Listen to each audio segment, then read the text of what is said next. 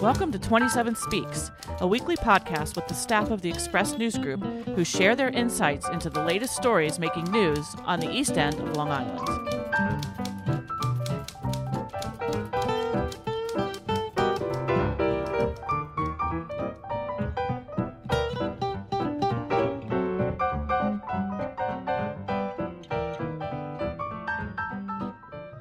And we are recording. Bill, I see that fan going behind you. Tell me that your air conditioner is definitely working and not on the fritz still. Oh no, thank God. I went a week without air conditioning. It was horrible. It makes you really appreciate it when it comes back on. It's odd though. Your body kind of adjusts to the heat. I never had air conditioning growing up, so I mean it was, but it's nice to have it at night when you're trying to sleep. Did you have shoes growing up? Did you have shoes to go to school in?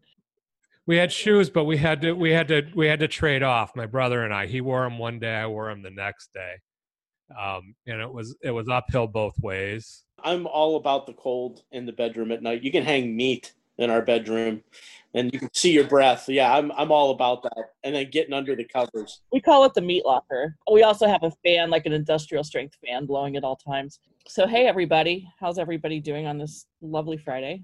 Good. Glad the heat broke a little bit. I've said this, and I could be completely off my rocker, but I smell fall in the air. I already do. Now, maybe it's just wishful thinking because I really love fall, but I just pick up little touches of fall in the air. It might just be because it's not 95. I mean, we had a couple of days of rain, so maybe that kind of soaks some stuff and changes. So interestingly enough, 25 years ago, I don't know if you all remember where you were this week, but I remember where I was because ironically, I had not yet moved out here to the East End of Long Island, but my husband and I were in the process of making that move. And we were out here for the weekend trying to find a rental home. And we were down by the college looking at a house on Far Pond Lane, and I could see the billows of smoke coming up from the Pine Barrens. Because that was 25 years ago was when we had the massive Pine Barrens fire. And oddly enough, even though I was coming from the city, we were able to get out here because we had been up in Connecticut and came over by the ferries and didn't know anything about the fires. For thousands of other people trying to get out here from the city that weekend, it just didn't happen. Yesterday, it was more fighting off Montauk Highway. The fire, if we could show you a map, actually began just south of the Riverhead area. If you see that the red line is the expressway, if you can see the expressway right around exit 71 there, kind of in the center of your screen, just south of that in the Riverhead area is where the fire began. That was on Thursday afternoon. So this week, as California is, of course, burning fires all over the state, we're looking at the 25th anniversary of the Pine Barrens fire out here, which was probably the biggest fire that we have in any sort of living memory. So that's what we're going to talk about today. And with us today, we have Bill Sutton. Hey, Bill. Hi, Annette. I'm Bill Sutton. I'm the managing editor of the Express News Group. And we also have Joseph Shaw. Hi, Joe. How you doing, Annette? I'm Joe Shaw. I'm the executive editor. And joining us today is the lovely Michelle Trowering, who wrote a huge story about this Pine Barrens anniversary. Hey, Michelle. Hey, Annette. My name is Michelle Trowering, and I am a features writer with the Express News Group. Features writer extraordinaire, we need to say. Oh, Joe, you flatterer. Aw. And my name's Annette Hinkle, and I'm the arts and living editor at the Express News Group. Interestingly enough, none of us lived out here at the time. I was probably, at this point, the only one that was even kind of out here, but it was really a weird introduction for me. Track of time here, Thursday afternoon, and it began to move south very quickly, moving down, hopping over Sunrise Highway. You see Route 27 there. For a time, that was the big battleground, whether or not it would reach Sunrise. It not only reached Sunrise, it hopped over it with relative ease, started making its way down to the road farthest to the south, Montauk Highway 27A. And that's where yesterday the battle lines were really drawn, because that is the heavy populated areas of West Hampton Beach. Michelle, what did you learn about this giant fire? And I wasn't even sure how it started. Did they even really know? They don't. It is officially listed as undetermined, but it's widely believed that it was a flicked lit cigarette. that started it. That's kind of the rumor, which is infuriating because it caused so much damage. It seems like it's one of those events that people still talk about as in, hey, where were you when ... That was what was most surprising to me, considering it's been 25 years. So how many acres did it burn? So when we first started reporting this, even at what was then the Press News Group, the Hampton Chronicle, we reported about 6,000 acres, but more recent numbers reduced that to about 3,200 acres, interestingly. That's still a lot. Yeah, it's about 6 square miles. The original figure was about 12 square miles. That's huge. I guess what's funny is like that's pretty tiny compared to the fires they get out there, like in Colorado, where you are, Michelle, and out in California, right?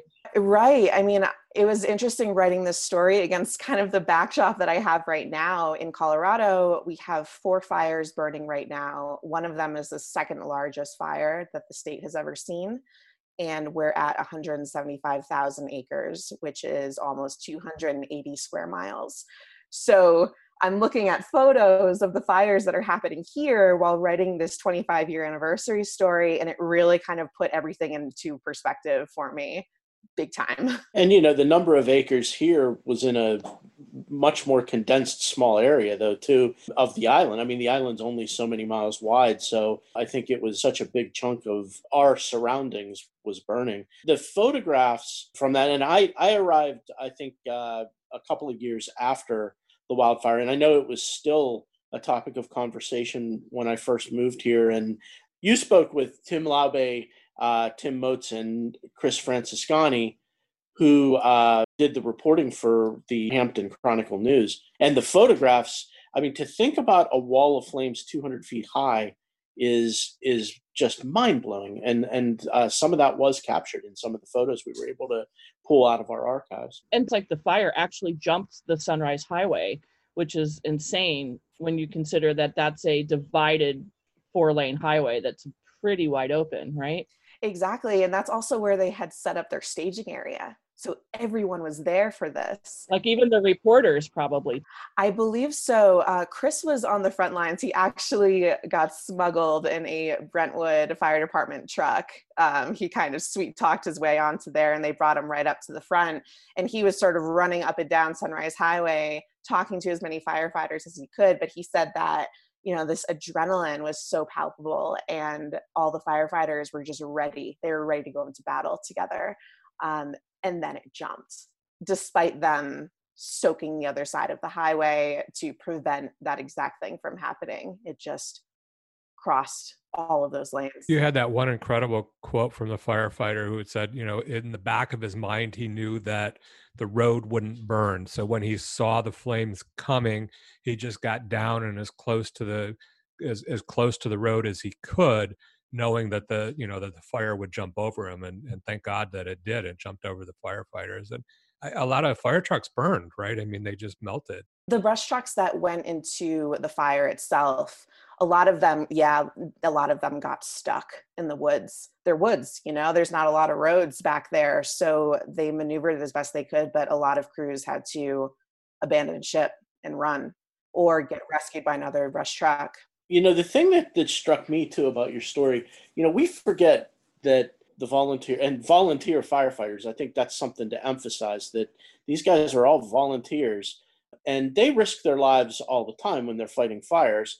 But this was a really potentially life-threatening situation that they faced, and a terrifying one. And I think you really captured that. But I think those guys remember that for that reason. Isn't that fair to say?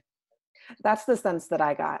Absolutely. And volunteer really is the key word. There was nothing making them be there. They were there voluntarily because they wanted to put this out and they wanted to do it together. If you can give us a status report on the fire at this very moment. Okay, well, at this point, the fire is well on its way to being contained. It's not contained yet, although as we speak, it may well have been. The fixed-wing biplanes are dropping water. There's 2 big Chinook helicopters. The governor, I saw one dipping the bucket into Wildwood Lake. putting out fires, and it really looks good. The smoke is not blowing sideways. What smoke there is coming straight up, which means the wind is down, and the humidity's up in the evening. And toward the end, there were some out-of-state fire companies that came to respond. There were 174 fire departments total that responded, as well as New York City Fire Department. And this marked the first time that they had ever traveled to Suffolk County to help with mutual aid. And this fire was, I think you said in the story, this was the worst fire in New York State in something like 80 years, right? Right. And it hasn't been beat. The wildfire hasn't been beat since 1908.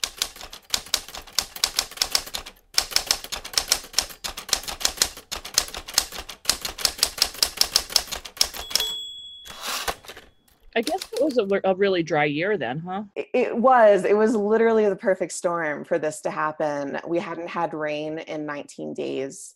It was extremely low humidity. And there was also this buildup of fuel on the forest floor, which includes things like dead leaves and twigs and branches and vegetation that if you have a controlled burn plan or a prescribed fire plan, this doesn't happen as often in theory. It kind of burns up that fuel and keeps things level. But since there had been this buildup, coupled with the really hot weather, the low humidity, and winds of about 30 miles per hour, this thing just took off. They hadn't really been doing prescribed burns in there then before that. They hadn't. They were mostly contained to grassland areas and carried out by the DEC primarily. So that is something that they are now trying to reintroduce into the area to make sure that something like this doesn't happen again. I think it's interesting and important to note too that the pine trees in the Pine Barrens are kind of built for fire. It's only through high temperatures that they release their seeds and perpetuate the species of trees. So it's kind of set up so that fires will kind of succeed and all that. And I think that's what the prescribed fires do now as well. They get rid of that underbrush, but they help the trees to survive and to get rid of the seeds and to do what they're here to do. Welcome back, everybody. 16 minutes after the hour. Let's see if Dick Amber is still on the line. Your title, and is it the Pine Barrens Society? That's right. I'm the executive director of the Pine Barrens Society. We're looking at it from an environmental standpoint. Right. Perhaps we can shed just a little bit of light.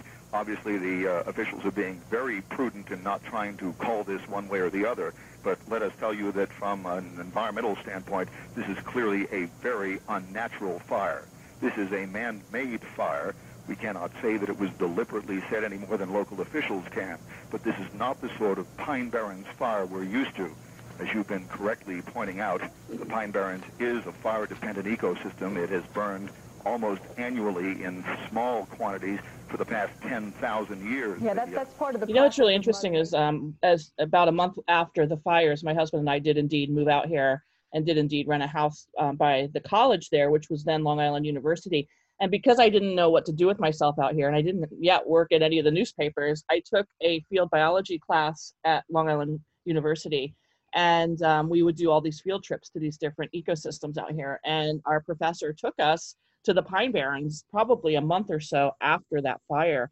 And we could already see the green shoots coming up. So the seedlings were already popping up probably in late September, early October of that year, which is pretty fascinating when you think about, how blighted that whole area was. There's the effect on the Pine Barrens was one thing, but a lot of the firefighters and a lot of the observers talked about there was real concern about West Hampton and some of the other areas that the fire might spread into those areas. There was a lot of concern. Yeah, all of their attempted stands were exactly that. They were just attempted. They weren't really able to stop the fire. And it got very, very close to a neighborhood. Former Air Force housing there across the street from Gabreski Airport. It's called Hampton West Estates, and there's hundreds of homes in there. And there was a point when it got very close and the firefighters basically set up a wall between the fire and the neighborhood. And there was only one fire hydrant in there and it was corroded. So, the neighborhood is from World War II, and they hadn't updated it. So the pumpers went in there and they drafted water from swimming pools from everywhere they could find just to soak the trees. And one of the firefighters told me it was really just a stroke of luck that the wind changed direction and took the fire with it. And later on, Dean Culver, who was the chief of the West Hampton Beach Fire Department at the time, he was speaking with some guys out from California who came to advise, and they said, yeah, we would have just let those burn. We wouldn't have saved that at all.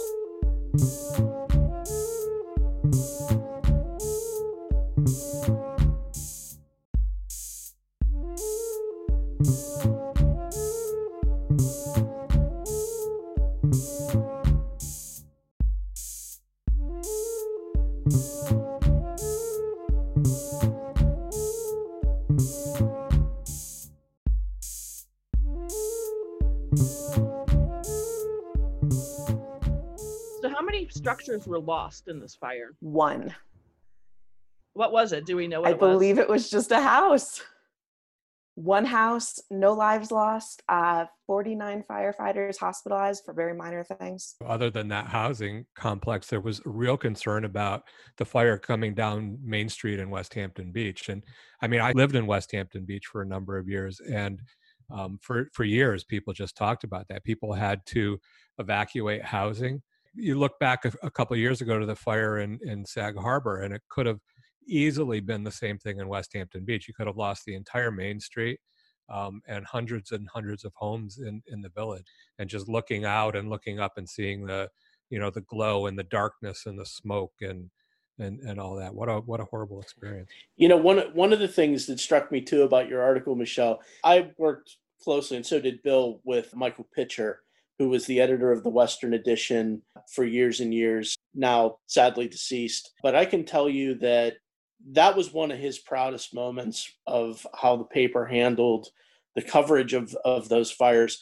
And in reading your story, the firefighters talking about their memories of it, you can tell it's almost like the way soldiers remembered war. It was a moment that was really compelling in their lives and was just sort of a touchstone for them even today. And I've been struck, as we've shared the stories on social media, people saying, oh, wow, I've started, I absolutely remember. And it's brought a lot of those kind of feelings right back to the surface. It was a terrifying moment for a lot of people, and a lot of people really rose to the occasion. And I think they still talk about that today.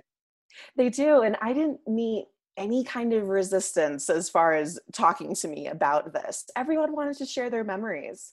This is something that impacted them so deeply. Even our 3 reporters who were on the ground at the time, they were fresh out of school. They were in their early 20s. This was the first big news story they had ever covered. And for a lot of these firefighters, it was the biggest fire they had ever seen. So everyone was sort of in the same boat. So it's time to welcome our newest guest, Brian Boyhan. Good morning, Brian. Good morning, folks. How are you all? He's our publisher emeritus of the Sag Harbor Express, is here today.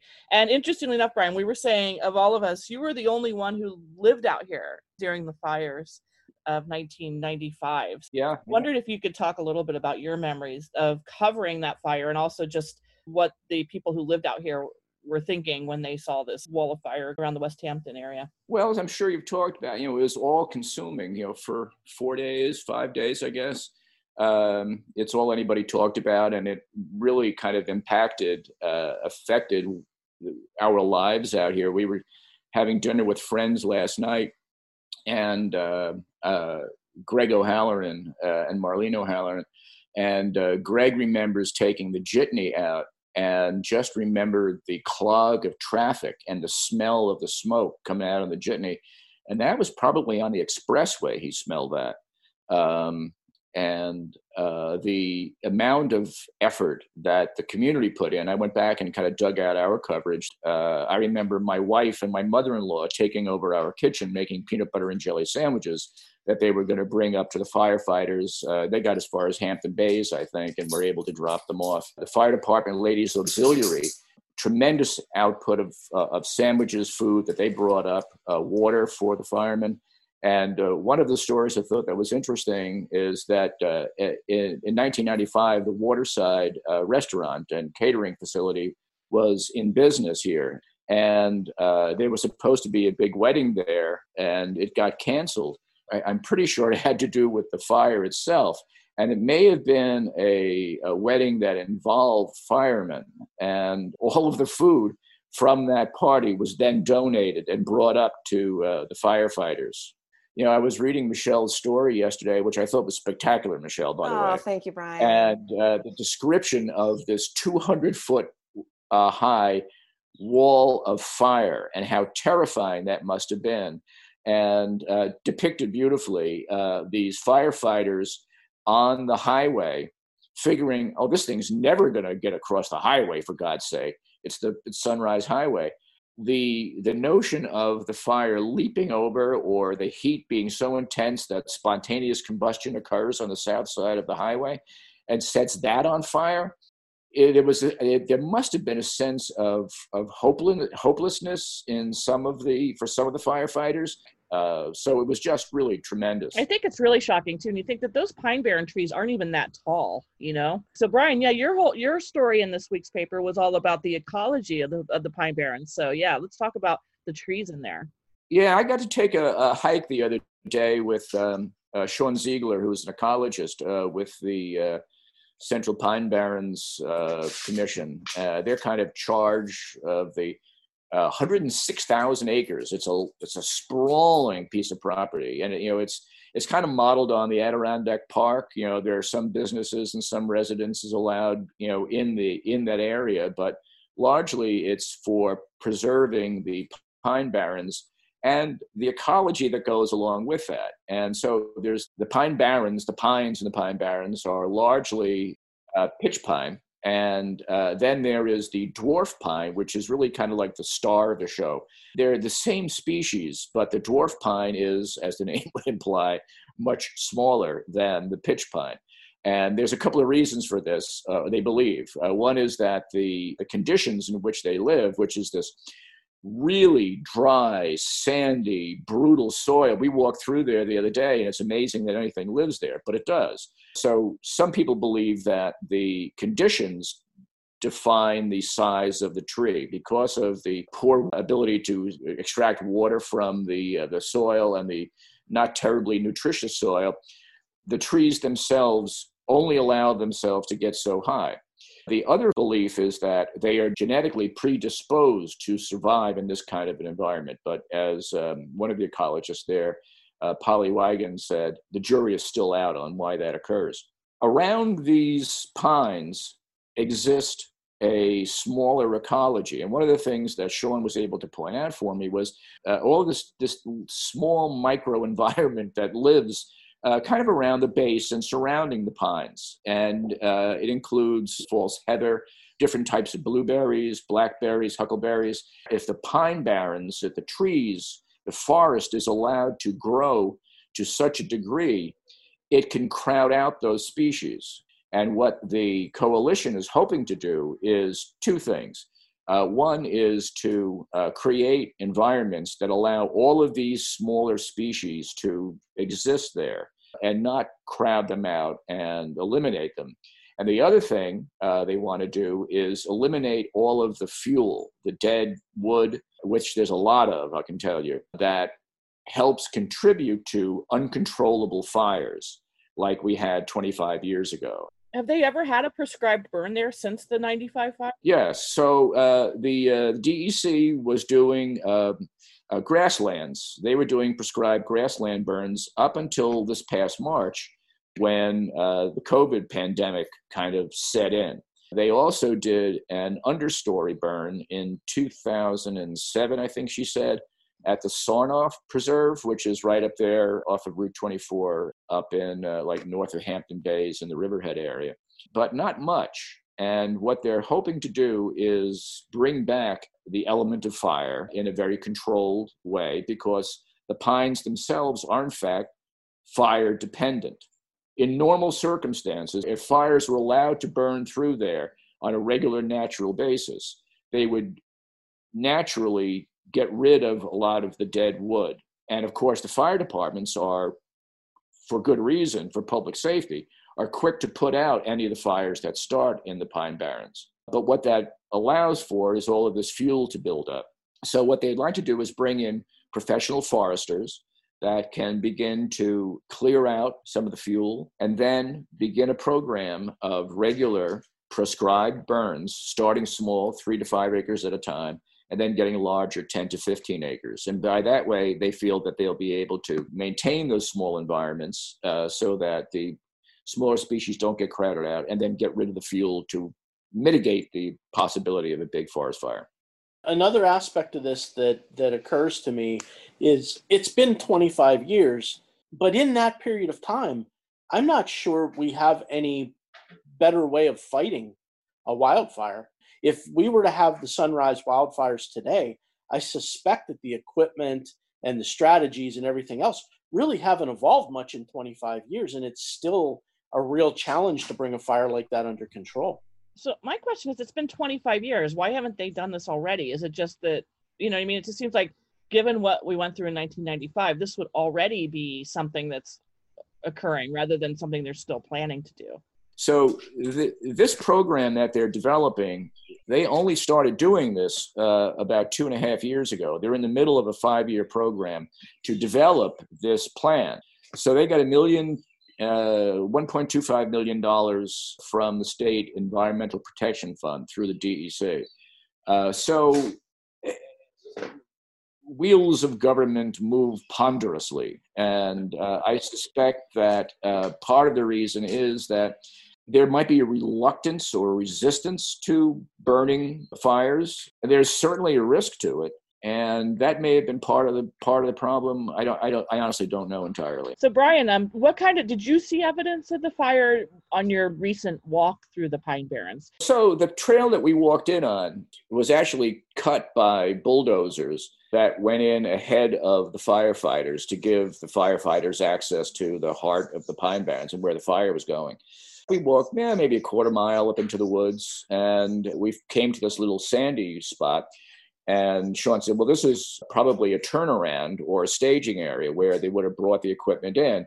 And he pointed out, he said, on this side, pointing to the south side, because the fire apparently burned around, is where it had been burned. And on this side was not burned. And you could see subtle differences, chiefly in the size of the trees. Other than that, not much. And I was talking to Polly Weigand about what evidence there may have been. But Sean said, well, if you got down your hands and knees and scratched through, the leaves and the needles that are on the ground and the growth, you might find an ashier kind of a sand. But Polly also said that on some of these trees, you would find char marks or burnt rings around their bases where the fire had burned. I want to put a plug in that all of these stories, Michelle's story, Brian's story, and also Julia Hemming, our recent high school graduate from Hampton Bays High School. She's been an intern with us for 2 years. She did a lovely story interviewing her dad, who was one of the firefighters who actually got a moment of fame because he became the guy that got interviewed and it went national. All of those stories are at 27east.com. And we also partnered with News 12 Long Island. We provided them with some of our archive photos of the fire for the project they were doing, and they in turn have provided us with some of their video from covering the fire back then. So it's at 27east.com. You can read these stories, and you can also see some videos from back then. I wanted to put a plug in also for the firefighters. You're reading Michelle's story and going back and looking at the coverage that the Express did, and the resourcefulness of the firefighters. You're talking about them breaking down a fence to get into somebody's pool. And we talked to Beaver Early and Mike Macri, who was the fire chief at the time, Kevin O'Brien, longtime firefighter, and they'd never seen anything like this. And it was just sort of like, we went wherever they told us to go. And the danger and the heat, they talked about the tires popping on the fire trucks because the heat was so intense. And it was by the grace of God that wind turned around and blew the fire back the other way, because West Hampton would have been just destroyed. We talked about it earlier. I think it was really a momentous occasion for a lot of these guys, and as someone said, a real source of pride, because yes, a lot of it was luck and the change of the wind direction and everything, but a whole lot of it was the firefighters' resolve to keep this thing from reaching more populated areas. And just think it was a stunning story. I think you all told it very well. I think we really got a full picture of it. And as you said, Annette, coming into this, that Brian was really the only one of us who lived here at the time. I came a couple of years after, and it was still a topic of conversation, and you could still see the remnants of the fire along Sunrise Highway when you drove. It's one of those historic moments. It was real interesting to revisit and to get so many different perspectives on it. As a reader, I just really enjoyed it. I thought it was compelling stuff. Tip of the hat to you guys. You did a really great job, and Julia too. And I have to say, a quarter of a century later, I'm really glad that I know all of you, because I didn't know any of you back then. Guys, I was 7 back then. Oh, stop. Man. Oh, geez. Thanks, Michelle. You had to go there. I did. I'm sorry. No. That is a splash of cold water. Oh my God, I'm so old. You've been in various locations, so why don't you tell us where you are right now? Well, actually, Lee, right now I am aboard a fire truck being driven by members of the Center Merchant Fire Department. We are driving to a location where firefighters are said to be looking into a report of some smoldering in an area not too far from a home. This is possibly one of the more serious calls tonight, and that's the fact that this one...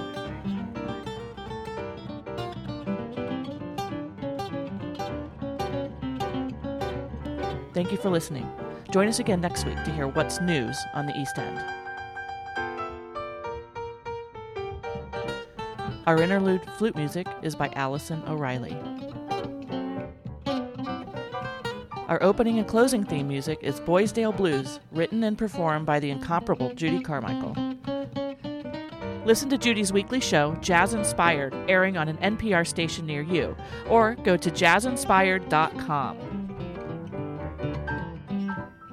27 Speaks is a weekly podcast produced by the Express News Group, which includes the Southampton Press, the East Hampton Press, the Sag Harbor Express, 27east.com, and sagharborexpress.com. Find us on the websites or subscribe through Apple Podcasts.